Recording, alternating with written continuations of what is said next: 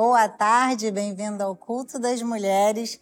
E agora eu quero começar com um salmo, que ele vai dar uma dica para onde a gente vai com o nosso papo de hoje, né? Com a nossa meditação de hoje.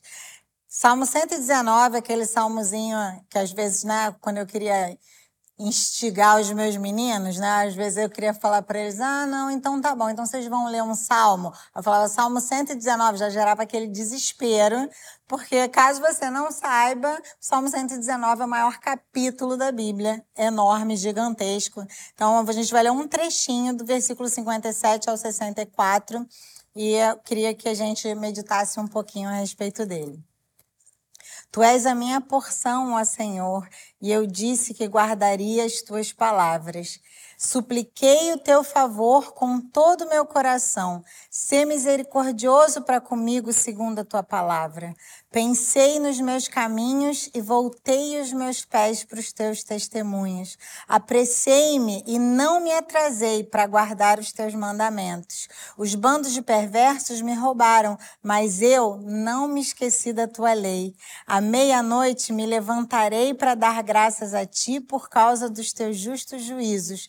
Sou companhia de todos aqueles que te temem e daqueles que guardam os teus preceitos. A terra, ó Senhor, está cheia da sua misericórdia. Ensina-me os teus estatutos.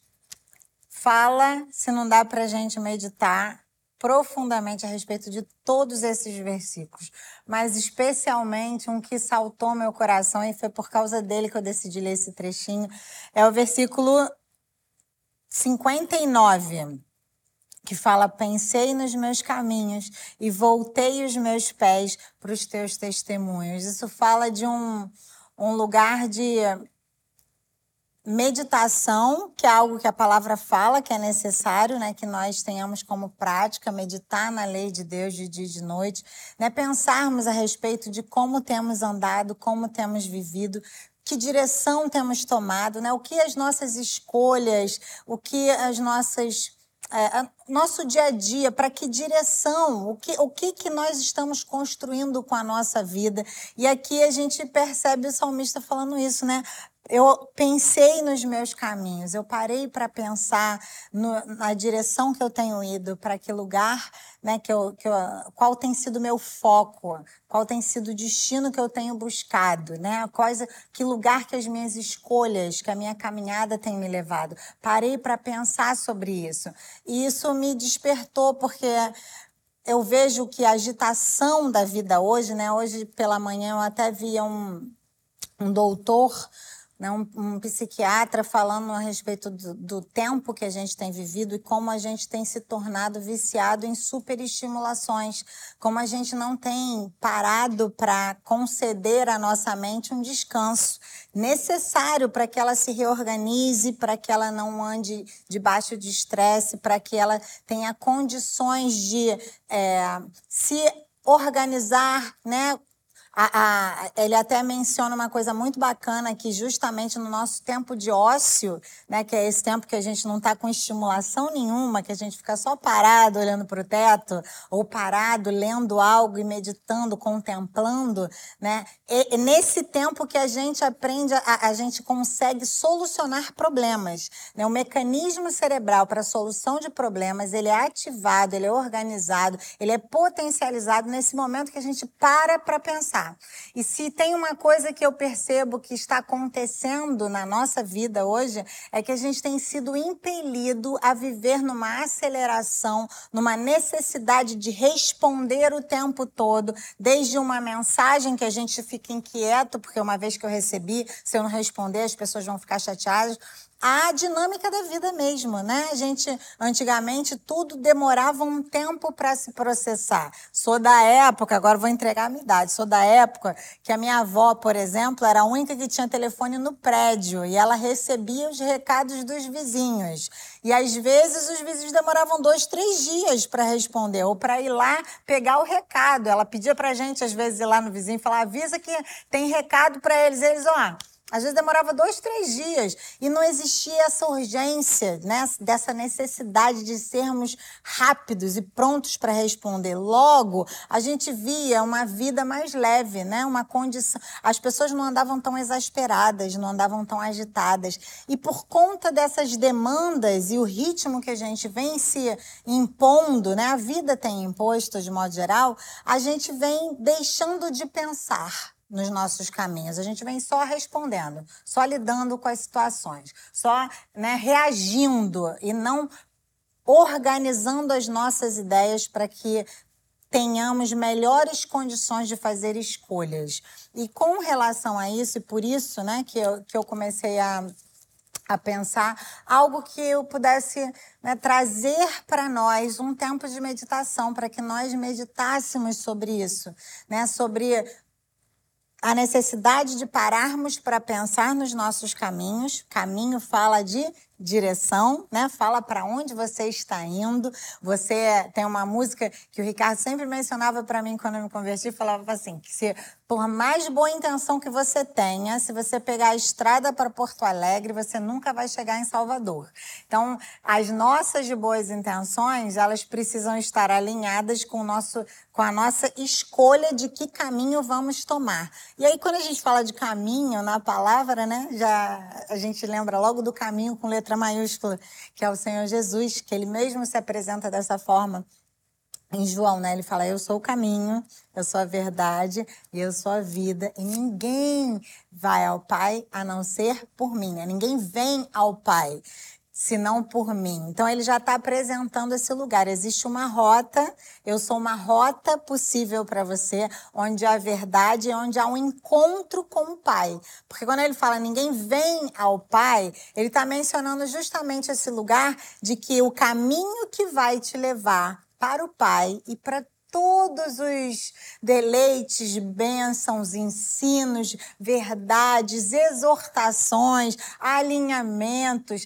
bondade, fidelidade, tudo que existe na presença do Pai, existe um caminho. E esse caminho é o Senhor. E pensando, né, organizando as minhas ideias, tendo meu tempo para pensar nos meus caminhos e como poder compartilhar aquilo que ardeu no meu coração com vocês, eu voltei-me para o texto que eu compartilhei no culto de domingo há algumas semanas atrás, né, que eu falei sobre a importância da gente andar no Espírito e sermos cheios do Espírito e como que isso é determinante para que a gente não se dê para a nossa tendência pecaminosa, né, para que a gente não se torne um ser reativo, né, impetuoso, mas a gente se torne um sábio e prudente filho de Deus.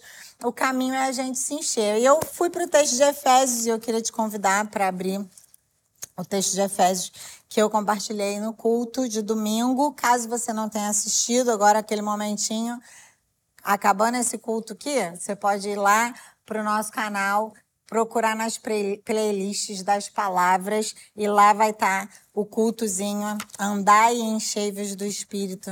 Maravilhoso. Mas quero dar um outro aspecto, quero dar um outro enfoque aqui.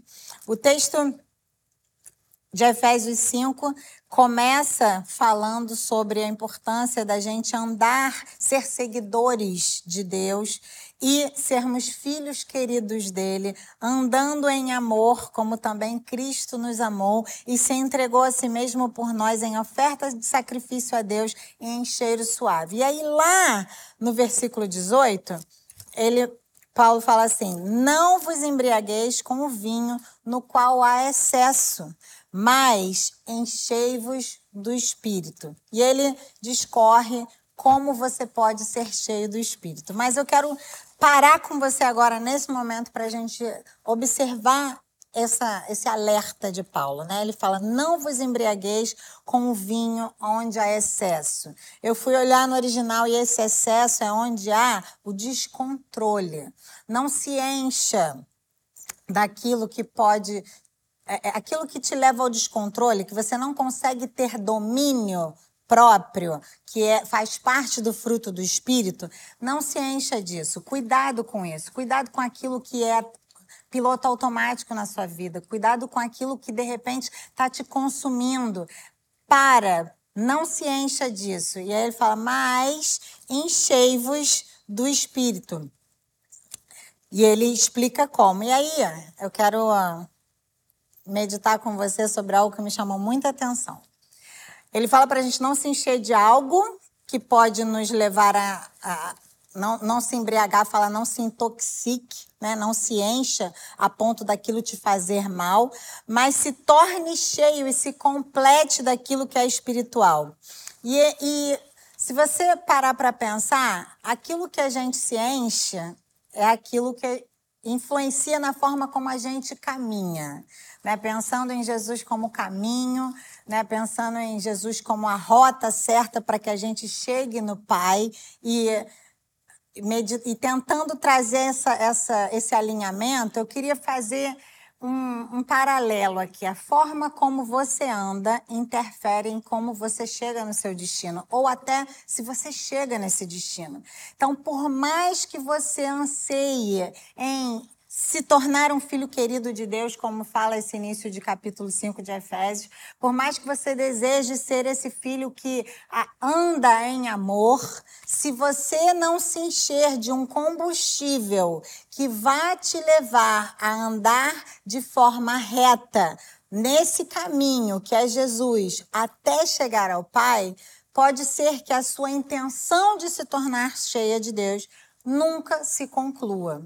E eu comecei a pensar por que Paulo usou essa analogia de não se embriagar com o vinho, mas se encher do Espírito. E eu comecei a pensar numa pessoa alcoolizada. Você já parou para pensar numa pessoa alcoolizada? Ela não consegue andar da forma como ela anda quando ela não está embriagada. Ela não consegue falar como ela falaria quando ela não estivesse embriagada. Ela não consegue agir da forma como ela agiria quando ela não está debaixo da influência do álcool. Ela não consegue reagir de forma como ela reagiria caso ela não estivesse embriagada. Então, por que Paulo usa esse pensamento, né? Por que ele faz essa analogia? Para justamente nos alertar que existem coisas na nossa vida, existem momentos na nossa vida, existem estações da nossa vida que se a gente estivesse embriagando, se intoxicando daquilo que não é de Deus, a gente não vai se aproximar dele. É muito clara essa direção de Paulo. E muitas vezes eu tenho a oportunidade de estar com irmãos, de ver as pessoas compartilhando as suas dificuldades, os seus momentos. E eu percebo que a ausência de encher-se do Espírito, ou seja, a substância que tem alimentado eles como um instrumento de condução, vamos pensar na nossa vida como um carro que tem um destino. A gente quer chegar até a presença de Deus, né? Até o lugar onde existe a resposta e todos os recursos que nós precisamos para a nossa vida. A gente está aqui. O caminho é o seu filho. Só que se a gente não está se enchendo do seu espírito, que é o combustível que ele deixou claro, que é o necessário para que a gente consiga fazer essa travessia, esse trajeto, a gente não vai chegar lá. E aí muitas pessoas se enchem de internet, se enchem de coisas aleatórias, não param para considerar e pensar na sua própria vida segundo a luz da palavra, não meditam sobre quem Deus é, né? Quando Paulo continua no versículo 19 descrevendo como a gente se encher, o primeiro passo, por exemplo, é você salmodiar, é você parar para contemplar Deus na sua grandeza, no seu poder, na sua soberania, é você se apropriar daquelas palavras que os salmistas escreveram, reconhecendo o Senhor Todo-Poderoso, o Jeová, o Yahvé, vindo como resgate no seu momento de angústia, de luta, né? O outro caminho é você ter esse coração de louvar a Deus. Então, às vezes, as pessoas passam dias ouvindo músicas seculares, ouvindo músicas que não te remetem, não te transportam, não te fazem meditar em momento algum para Deus, ou para a sua forma de pensar. Você está se alimentando de coisas, as letras hoje em dia das músicas são absurdas, né? Você está cantando e cantarolando coisas que são completamente distintas da santidade de Deus. Você está ouvindo coisas que não estão te enriquecendo e não estão te aproximando dele. Eu mencionei isso no culto que eu preguei e vou mencionar aqui. As pesquisas mostram que a gente se torna semelhante, parecido e absorve aquilo que a gente canta. Então, o que você tem cantado? O que tem enchido seus ouvidos? O que você tem botado para dentro? Né? Ou então tem gente que passa horas num dia zapeando por Instagram, por TikTok, ou seja lá o que for, que é a rede social que você faz uso, e não gasta 30 minutos meditando na palavra. Aí, como você quer que a sua ação reflita a Deus? Como que você quer que a sua fala te aproxime de Deus? Como que você quer que as pessoas sejam influenciadas por Deus na sua vida se você não tem nada para dar? Se você não está se enchendo dele, se você não está trazendo para você, enchendo o seu tanque daquilo do combustível que vai ser capaz de te conduzir para o caminho que você diz que você quer. Então, às vezes, a gente vive uma ambiguidade na nossa fé, e eu espero que essa nossa conversa sirva de alerta, mas a gente não tem dado os passos necessários para que a gente consiga se encher da substância que, de fato, vai nos levar para o destino que a gente diz que quer.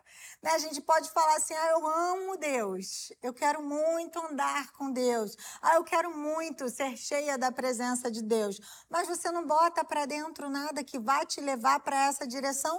O seu caminho, você não para nem para pensar, você só reage, você só vai vivendo, lidando com as consequências das coisas, arrumando as questões e não solucionando-as. Por quê? Porque você não faz o que a palavra fala. Você não para primeiro para pensar nos seus caminhos. Você não observa do que você tem se enchido, do que você tem se intoxicado, do que tem sido excesso na sua vida. Né? Você não tem lançado fora aquilo que tem aparência de mal, porque a palavra fala que é para a gente se apartar até daquilo que tem aparência de mal. Uma das coisas que mais acontece quando eu entro, por exemplo, na minha rede social, é eu deletar pessoas, deixar de seguir pessoas. Por quê? Porque elas não estão de forma nenhuma condizendo com aquilo que eu digo que é a direção que eu quero tomar para a minha vida. Então, resumindo um pouquinho o nosso papo, já observando que o nosso tempo está chegando ao fim, eu não quero deixar de trazer um resumo do que nós conversamos hoje. Primeiro, é necessário que você tenha tempo para meditar nos seus caminhos. Para que direção você tem ido? O que a sua fala, as suas ações, as suas reações, as suas atitudes, as suas respostas, que caminho que elas estão apontando? Para o caminho reto, porque a palavra fala que ele é um reto caminho, ou você está andando de maneira tortuosa como tolo? Lembra da menção de Paulo, quando ele fala de se embriagar, ele fala de uma pessoa perder o controle, dela deixar de ter condições de andar de maneira reta.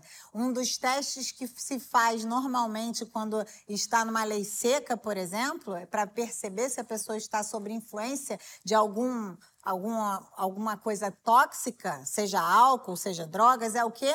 Pedir que eles andem em linha reta. Eles são incapazes de dar um passo na frente do outro sem que tropecem, sem que percam o seu equilíbrio, sem que percam as condições, né? sem que tenham noção. Às vezes a pessoa tem certeza que ela está andando reta e ela está tortinha da Silva. Por quê? Porque ela está cheia de substâncias que vão afetar na forma como ela caminha. Já viu pessoas que vivem de altos e baixos na vida espiritual? São pessoas que não se enchem de Deus com regularidade. Você pode até se encher de Deus, mas pensa, se eu sou um reservatório da vida de Deus, eu preciso manter o meu tanque cheio. Vamos fazer uma última analogia aqui para ficar bem fácil para você entender o que eu estou querendo dizer? Você vai com o seu carro para o posto de gasolina para encher o seu tanque. Você pede lá para o frentista, enche o meu tanque. Ele enche o seu tanque. A partir do momento que você sair daquele posto de gasolina, aquilo que você se encheu vai começar a ser consumido. Aquilo vai começar a ser gasto para que você ande na direção que você quer andar. Logo, vou trazer para a sua vida agora, para a minha vida. Quando a gente vai para a presença de Deus, a gente se enche. Mas a partir do momento que a gente sai dessa presença, desse frentista que é capaz de nos encher, a gente começa a consumir aquilo que é da parte de Deus. E sabe o que o texto de Gálatas fala?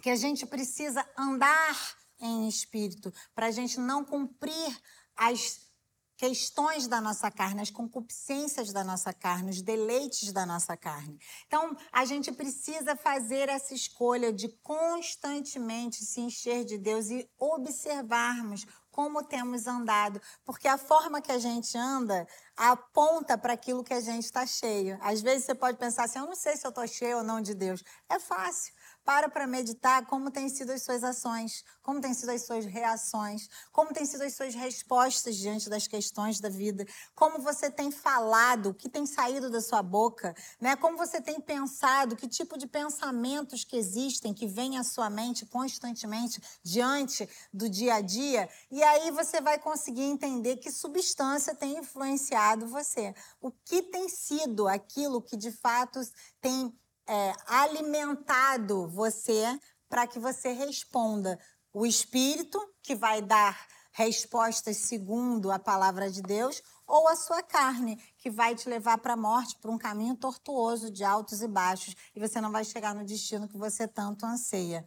Quero encerrar pedindo a Deus que o Espírito Santo arda em seu coração, a ponto de fazer com que você possa parar nesse momento e falar, Espírito Santo, me ajuda. Eu quero ser cheia de Ti.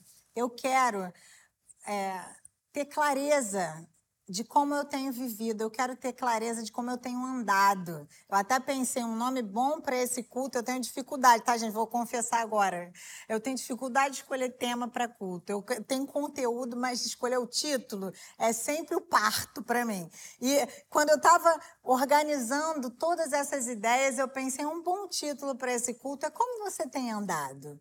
Né? Se fazer essa pergunta, como você tem andado? Que o Espírito Santo te ajude a enxergar como você tem andado, como você tem respondido, o que tem saído, fluído de você, para que direção você tem ido. Você tem conseguido andar de maneira reta, sóbria, ou você tem andado de maneira tortuosa? Isso já aponta para uma falta. E diante do reconhecimento dessa falta, eu peço que esse mesmo Espírito que te fez enxergar te conduza por sua bondade ao arrependimento e te dê forças para que você comece a ajustar o seu caminhar, alinhar o seu caminhar com a vontade de Deus, que você decida voluntariamente se encher dele, como diz aqui no versículo 19, eu quero terminar lendo ele, encha-se do Espírito, falando entre vós com salmos, hinos, cânticos espirituais, cantando e louvando ao Senhor no vosso coração, dando sempre graças por todas as coisas a Deus e Pai, em nome do nosso Senhor Jesus Cristo, e sujeitando-vos uns aos outros no temor do nosso Deus.